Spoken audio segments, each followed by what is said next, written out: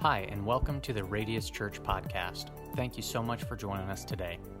If you're interested in finding out more information about Radius Church, please check us out on our website, radiuschurch.tv. Amen.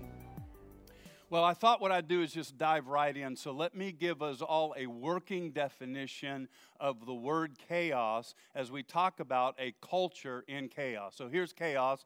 Chaos, watch this. Now, right off the bat, don't turn this into an agenda, all right, everybody?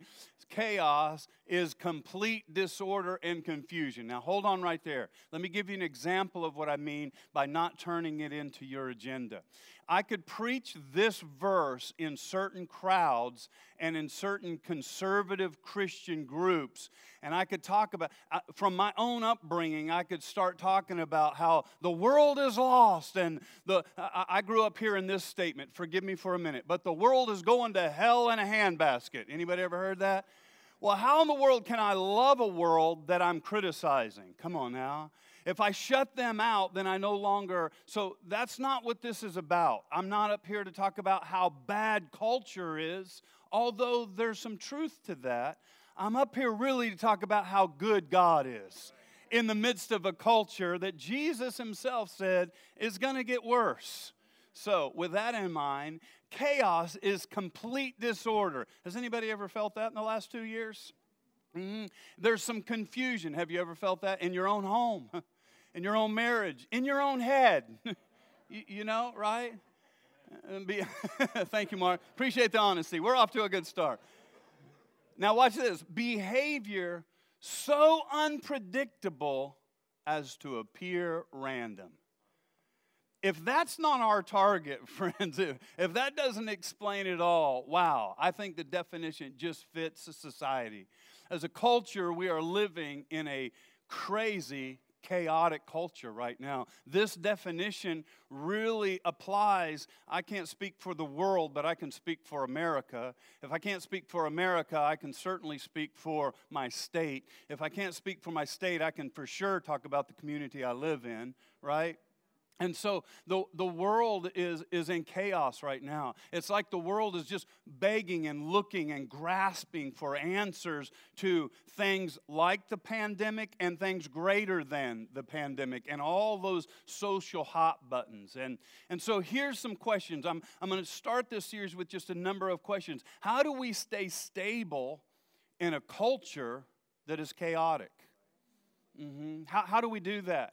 You see, the church is not supposed to be a subculture, but the church, God created the church to be a counterculture. Let me explain. A subculture is anything that you do within your culture, like a hobby or a group of people getting together, a subculture. So just here's a simple one. If you're a golfer and you meet every Tuesday night to golf with your buddies and you got all the golf gear and all the golf stuff and all the golf lingo, then you're a part of a subculture within the culture, okay?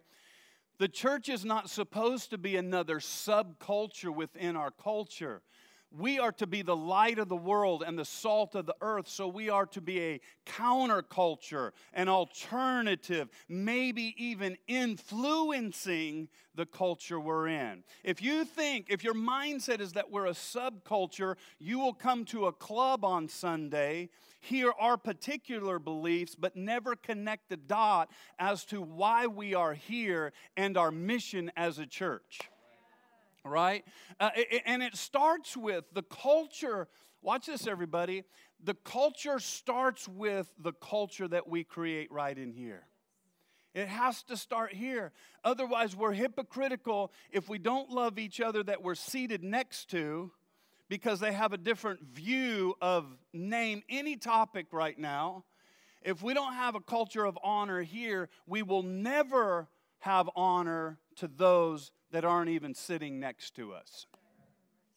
And so the culture has to start right here. And so once again, I would say, let us continue to strive to have a culture at Radius that is a culture of honor and a culture of grace. Now, the book of Daniel, which we're getting ready to dive into, it takes place during what's called the Babylonian exile, okay? It's called the Babylonian exile. I'll spend a little bit more time next week unpacking that. Babylon is in what's now the modern-day Iraq. Now, that's historical. I'm not really all that concerned about that. Next week, I'm not going to talk about the physical Babylon, but that we live in a season right now where the physical Babylon, the geographical Babylon, is no longer exists, but the spirit of Babylon is alive and well in America, everybody. And so we're going to talk about that next week. So Daniel, he is now living in a chaotic, very ungodly culture. There is idol worship. There is just, we'll get into it as we go, but some serious things. When we think we got it bad here in America, listen, friends, you could still pick up a Bible. You could still drive to church. You could still stand here, worship the Lord, and say amen to a preacher. I don't think we really have it all that bad after all. Come on, everybody. And you're going to go home and watch Netflix. Can I get an amen, right? So how do we live godly and live a godly life in an ungodly culture? It's important because in case you didn't realize it, everybody, we are no longer in a Christian nation.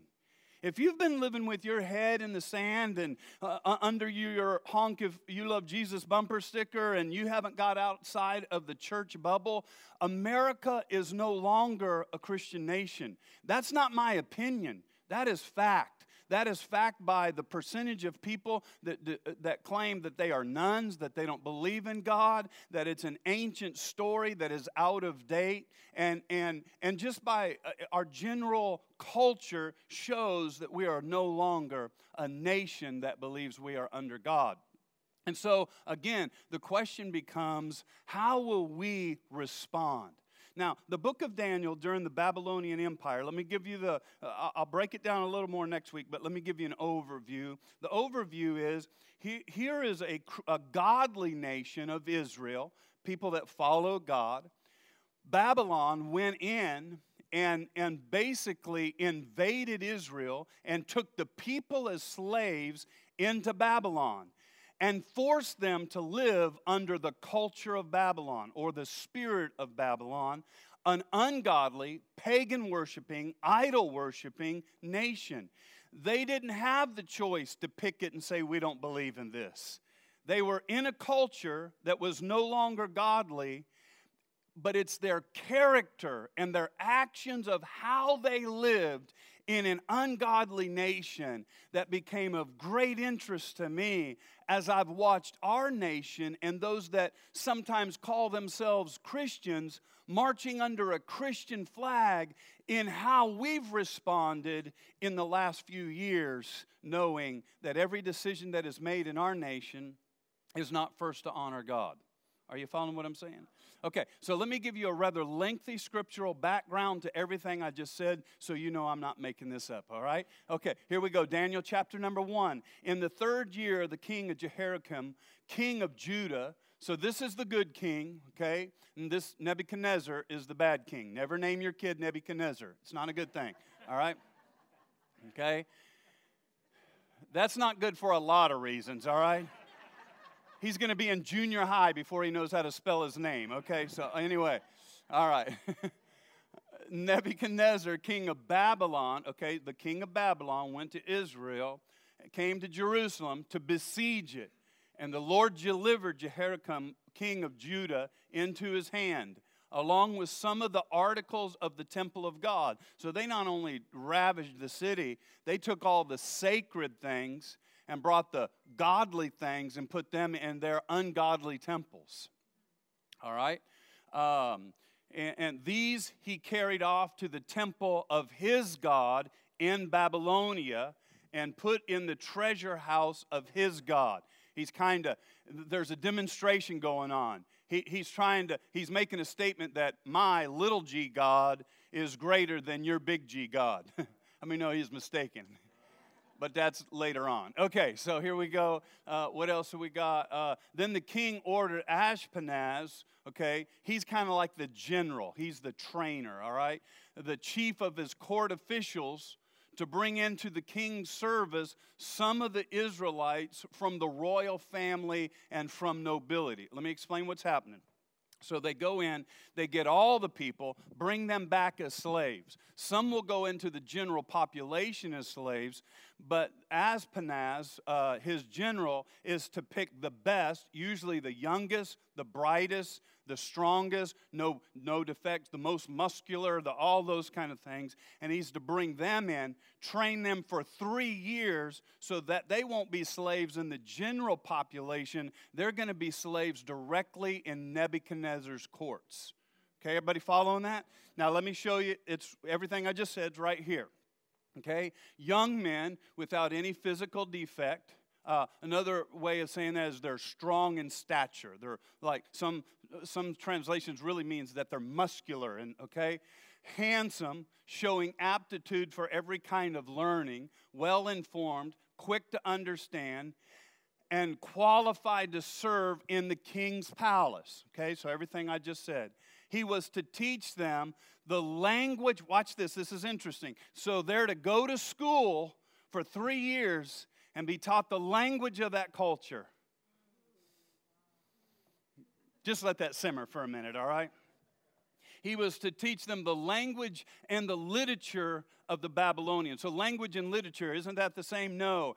When they talk about language, it's not just verbal language, but it's the customs of the time is basically what's happening. I think I got a little bit more here. The king assigned them a daily amount of food and wine from the king's table. They were to be trained for 3 years, and after that, they were to enter the king's service. All right? Among those that were chosen were from Judah. Watch this. Daniel. Anybody heard of him? Daniel in the lion's den? Okay. You probably haven't heard of these guys, or maybe you have. Hananiah, Mishael, and Azariah. Okay? Their names are going to get changed. We're going to deal with that in just a minute. But everything I just set up, that's it, chapter number 1. So here are these godly boys that have been captured and made slaves and forced to live in a non-godly nation. One more question for you. As culture shifts, how will you live? Godly young men, hormones running wild. Come on, somebody. Rebellious by nature. You ever had a teenager? Right? And they are taken out of rules and put in an ungodly nation. Right? Okay. So I see a couple of responses in America today as to this. How do we live in an ungodly nation in a godly way? So I see a couple of things, and here's a couple of responses. Number one, in fact, I put them on the board. We shift and want the standard of the Bible to shift. This is one of our responses to an ungodly nation, that the church sometimes will shift, and not only will it shift, but it wants the standard of the Bible to shift with it. Well, the Bible didn't really mean that, or the Bible was out of date, or, that doesn't really mean what we think that it means. I mean, come on, God's flexible and He changes. So one of the responses to an ungodly nation is that we shift with culture and expect the Bible to shift with the culture. All right? Hold that. Or here's a second response that I also see. We become so legalistic and rebellious and forget grace and love.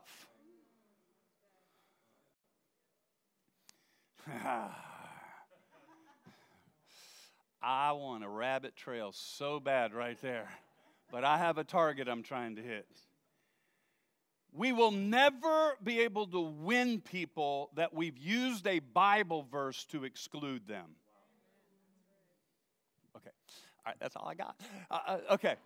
So now with this in mind, let me just make a couple declarations. First of all, I'm not the pastor to tell you what to do and what not to do. If you've been coming here for any length of time, you have never heard me preach a message, you gotta, and you oughta, and you shouldn't, and you have to. I don't preach those kind of messages. I don't preach messages that tell you what to do and what not to do. Because here's the truth. If I did do that, you wouldn't listen anyway.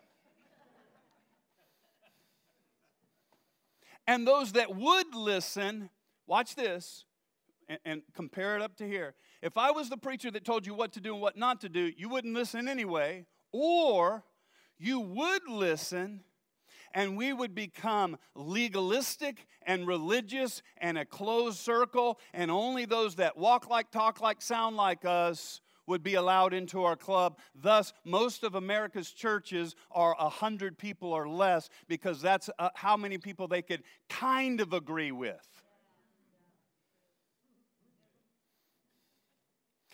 But if I can help you fall in love with Jesus and the people that He loves, come on, then I have no doubt that when you get Jesus in you, when you're growing in God, then the Holy Spirit can speak to you and convince you a whole lot better than I can convince you or beat you up. Come on now. So watch this. Let me make this practical. Get ready. Hide your toes under your chairs, okay, in case this is going to offend anybody. So as a church, we're not going to preach the vaccine people are bad. And we're not going to preach the non-vaccine people are bad. Come on, everybody. Because we have all people in the house. All people that love Jesus. All people on their way to heaven. Come on now. Now, why would I make a statement like that? First of all, because it's on everybody's mind. Second of all, I want you to see something that Radius is purposely not doing, although some of you have tried to tempt me to do it. Not you in the room, all those ambiguous people watching online right now. See, I could easily build the church right now. In these last 2 years, I could have easily built the church on the popular, conservative views that are going on right now. And all that would happen is we would become a crowd of a certain political mindset, a certain conservative mindset, everybody. But watch this. Well, wait a minute. What side are you on? Why does it matter? I'm on God's side. See, some of you already feel like I'm excluding you. No, I'm including you by refusing. See, we could have drawn crowds and crowds if I would have got up here. And you know there's some buzz things in the last 2 years that I could have preached on and built doctrine on and made a big issue of. But that is not the issue. And when I look at Daniel, that is not how Daniel served God in an ungodly nation. Come on, let me feel your love right there. This is scary to be out here saying these things, all right? Because the moment that I would jump on one side and preach a certain views, then I just excluded the other side that honestly love God but might be struggling because they have a different view. And when did we become a society that stopped loving each other because we have different opinions and views on things that might not even be in the Bible? They're just in your church polity. Come on, you know that's good. You don't want to admit it, but it's good, all right? Come on now. Okay. Now, the problem with building on the views or the trends where a nation is at the moment is how many knows those views shift? And when those views shift, if you've built on that, it's like the foolish man that built on the sand, because now there's nothing to be anchored in, because what was an issue yesterday is no longer an issue today. So what am I even doing here? What do I shout amen to if I'm not shouting amen to Jesus? Come on, are you guys with me? All right. And so furthermore, Radius as a church, we talk about we are an open circle. The moment I jump on one side, we have just closed the circle. Right, everybody? Now, I'm saying something about me, but I hope you see what I'm doing here. I'm asking you to evaluate you. Is your circle still open? Oh, man, I want to say a lot there. Whoever I shut out, or whoever I shut out, I forfeit the opportunity to be on the journey and learn about a God that is bigger than the opinions and the views and the political issues. Come on, and I shut them out, and they may never understand the love of Jesus. Please stop, and let me say this again. Please stop picking a Bible verse out of the entire Bible and using it as a way to unlove another group of people. Because that, even though it might be in the Bible, is not biblical at all. Come on now. Okay, now, you might be sitting there going, well, that's easy for you, Ken, and you're making some assumptions about my life. For this, what I just said is hard for some. It's hard for me. Because everything about the way our ministry looks, the way culture looks, the way society looks, is completely different than my childhood culture that I grew up in. Can anybody else relate to this? Okay, let me tell you about my teenage years just for a minute, okay? I lived right outside of Memphis, Tennessee, in a small town in Mississippi. And so we weren't only in the Bible Belt, we were the buckle of the Bible Belt. Okay, so far, this will blow some of your minds. So much so that we didn't even have homework on Wednesday nights because every school teacher knew that we were going to midweek Bible study on Wednesday night, so you can't have homework. Teenagers sit there going, thank you, Jesus. Let your will be done on earth as it is in heaven, right? All right. Not only that, we didn't have any stores open on Sunday at all. It was Sabbath.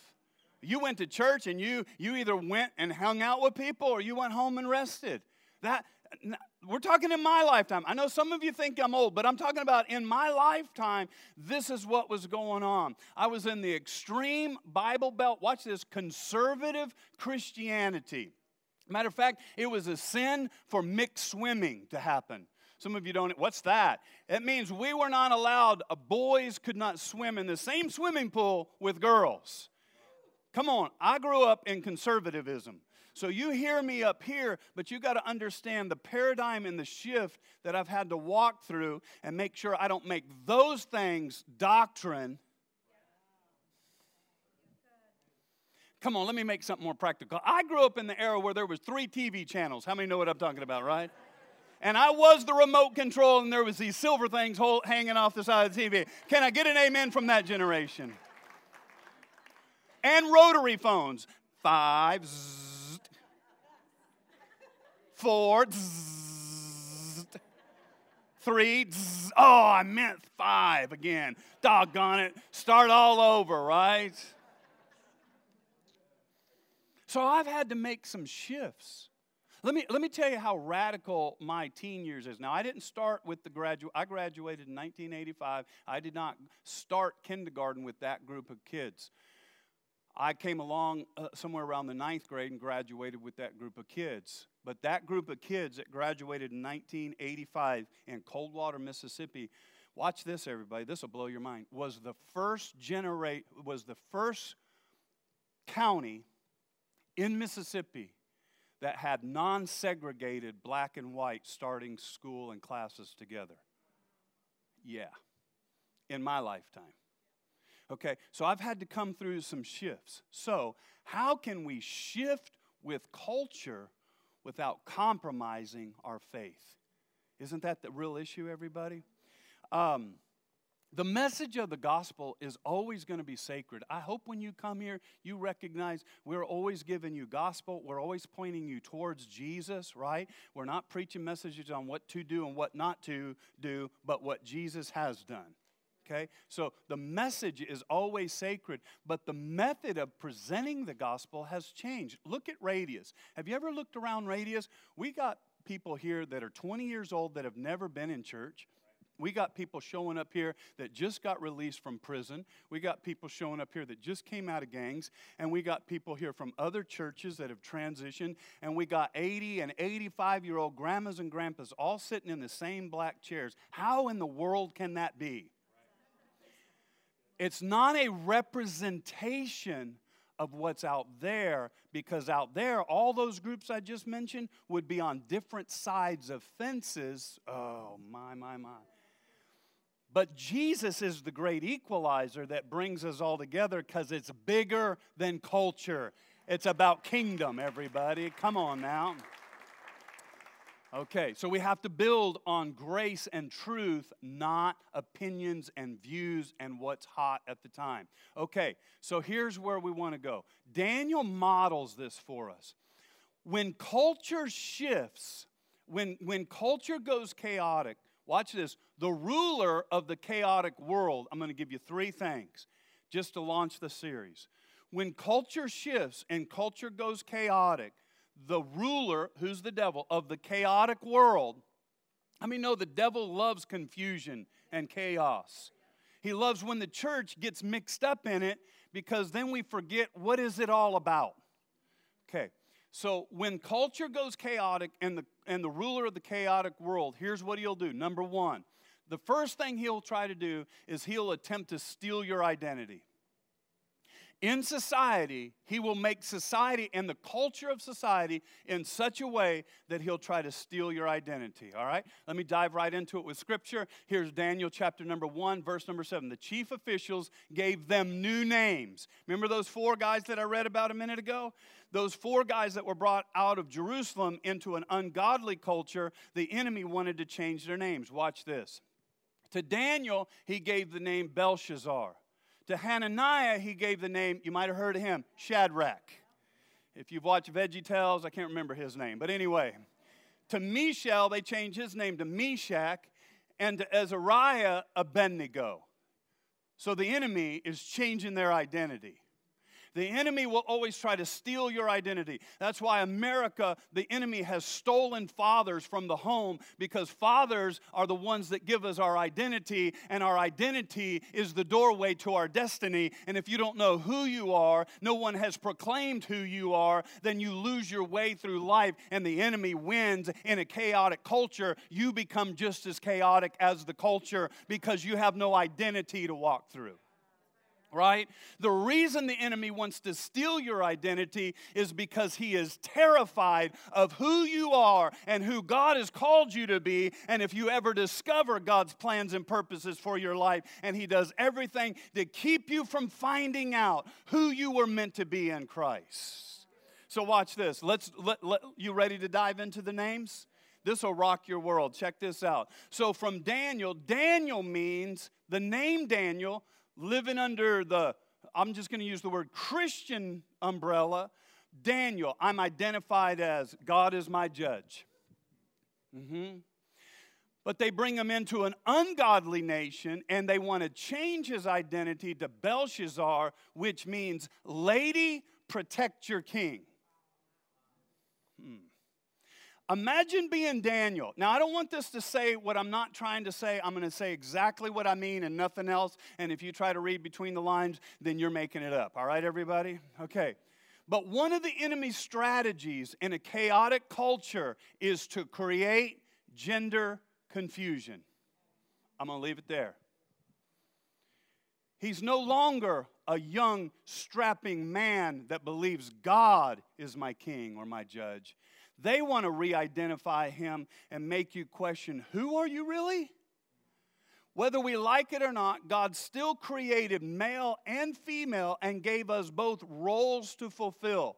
Now again, if you think those roles are, he brings home the bacon and she fries it up in the pan, that's not what I'm talking about. I'm talking about godly roles that he has given each one of us. Come on now, all right? So they changed him. They want him to be identified as a lady who is protecting the culture. You guys still with me? Did I just excommunicate half of you? I hope I didn't. All right, here we go. Okay, Mishael is the next one. Mishael means God is full of grace. God is full of grace. That's the message that ought to be being preached right now by the children of God. God is full of grace, everybody. All right? But society wanted to change his name to Meshach, which means, or where are we at? God is full of grace, and his name gets changed to, what's happening here? Meshach, there we go. I'm despised and humiliated. From there, Mishael, there is nobody like my God, to I'm despised and humiliated. That is exactly what society wants us right now. It speaks of shame. It speaks of condemnation. It makes you shut up. It makes you sit down. It makes you be silent because I am despised and I am humiliated by a society for the beliefs that I have. Okay, let's go on. Do we got these now? Azariah, do we got them? Let's see. Azariah, God is my help. Did I do those in order? Okay. I'm going to go back to the first one in just a minute, okay? Azariah, God is my help. They change his name to Abednego, which means servant of Nebo. Okay, now let me explain. The enemy wants you to re-identify from the Son of God to a slave. When he can re-identify you as a slave, you'll be more apt to embrace religion than you will embrace relationship with God. Society's crazy, so everybody goes back to church. My question, listen, when the pandemic, as soon as the pandemic was released in different parts of the nation, church attendance was at an all-time high. My question is, what kind of church are they going to? Are they going to a church that is naming them that you are a slave to religion? Does that make sense, anybody? I'm looking for a nod of a head or a blink of an eye or something. Okay, let me go all the way back real quick because I want to make sure you get this one. So go all the way back to my first one. Hananiah, God is full of grace, and they change his name to, I am afraid of God. Isn't that what society's trying to do right now? I'm afraid of God. What? The enemy is trying to make God look like a moral monster. Listen to society. Well, how can you have a loving God? And they quote some crazy thing out of context from the Old Testament, right? I'm afraid of God. How could a loving God, right? Okay, so society, the first thing society will do is try to steal your identity. That's why we are extremely adamant about those 4 things on the wall. When you come here, we want you to know God. We want you to find freedom. We want you to discover purpose. We want you to know your identity. That's why we do Wednesday night classes of spiritual gifts, because we want you to know that you're not just some random accident, that God created you before he created the foundations of the world, and he put a gift and a plan and a purpose in your life, despite culture. Amen?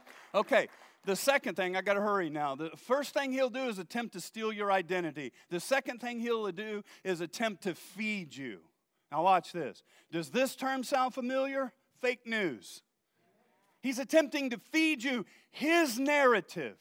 That's why you have to know the truth, everybody. That's why you have to feed on the truth. That's why you have to come to church. And that's why you have to listen to good, godly podcasts. That's why you have to worship God. Because you have to feed your spirit, because the enemy, the chaotic ruler of this chaotic culture, is trying to feed you a narrative. And if that's all you get, that's what you'll begin to believe. Daniel chapter number 1, verse number 8. Here's the proof of that. But Daniel resolved not to defile himself with the royal food and wine. Watch this. And he asked the chief official, watch this, I highlighted this for a reason, permission not to defile himself this way. He asked permission. Did you catch that? Notice that Daniel didn't shame those that were eating the meat. Yeah, go ahead and read between the lines right now. Go ahead. I meant for you to that time. Right? Daniel didn't shame those that did not believe the way he believed.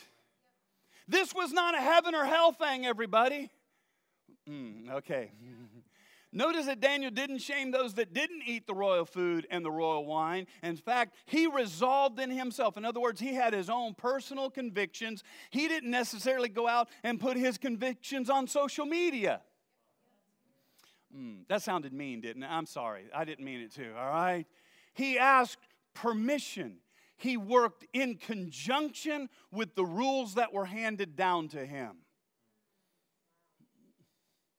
See, I think that we lose our testimony when we become brash. I think we lose our light when we start acting like the very chaos that we're saying we're against.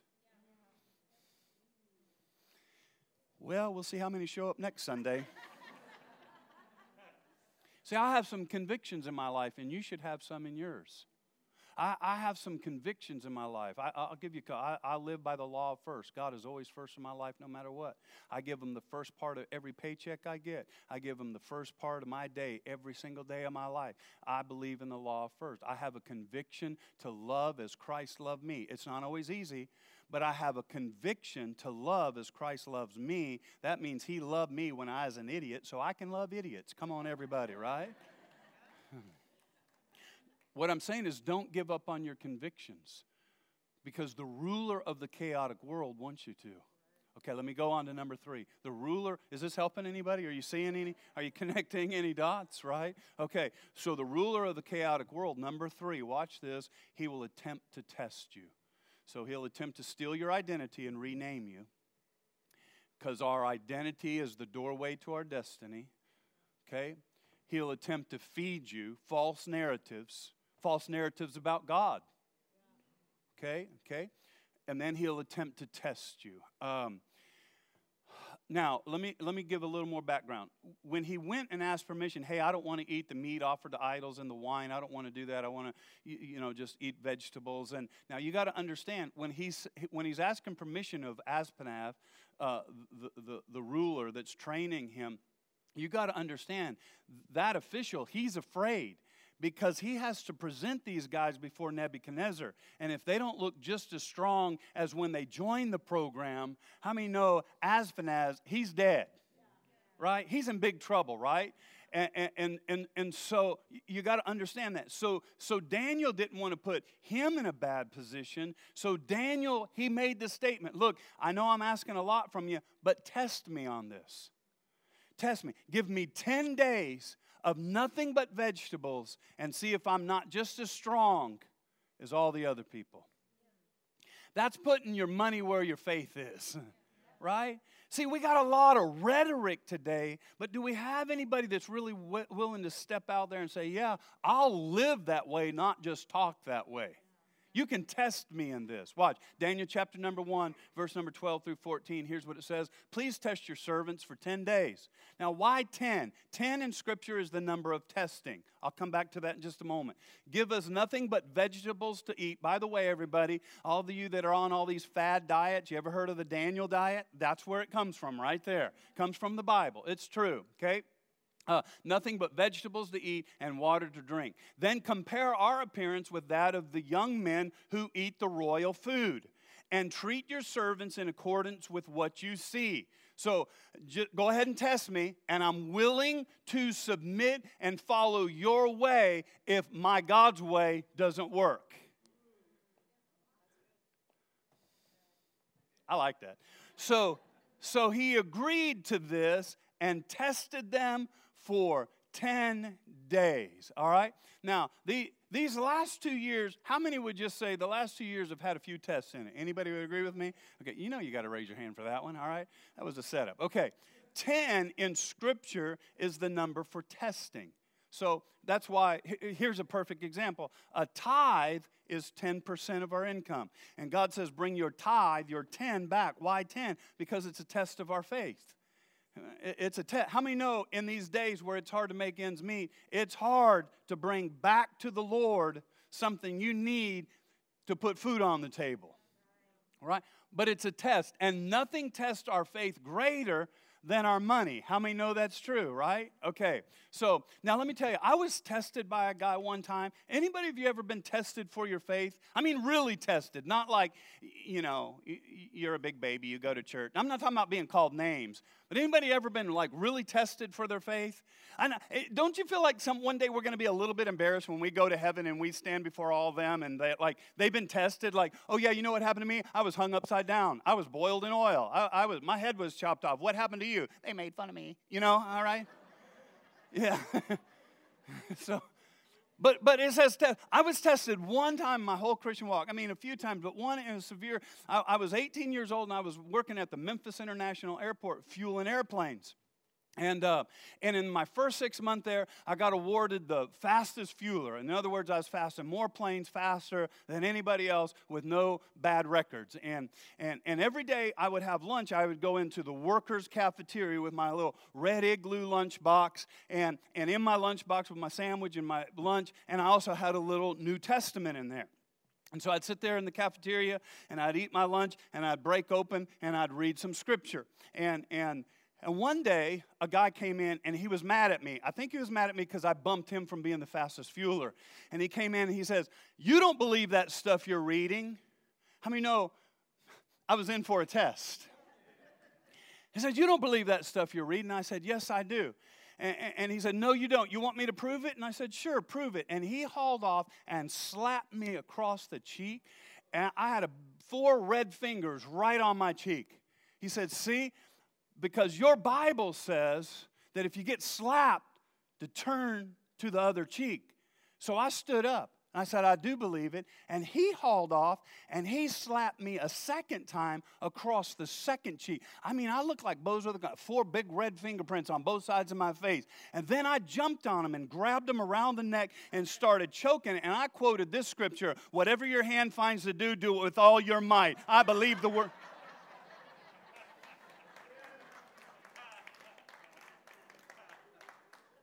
I'm saved, but I still need work. How many know what I'm talking about, right? Now, that may have happened or may not have happened. I'll let your imaginations run wild with that one. Therefore, when the culture is chaotic, be prepared, everybody, to be tested. We all want to go back to the good old days. Be prepared to be tested. Daniel chapter number 1, verse number 15. I probably won't read all of this for the sake of time. Daniel chapter number 1, do we have verse number 15 through 20?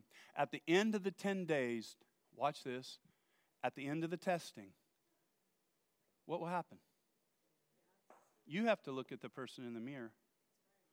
At the end of the 10 days, they looked healthier. Can I just say, this message is not about money, but it's just crazy. I've been tithing 10% of my income, a minimum, since I was 14 years old. I've never missed. I think my listen, I have been materially blessed way more than the income I've ever got. I look healthier, is what I'm saying. At the end of 10 days, they looked healthier and better nourished than any of the young men who ate the royal food.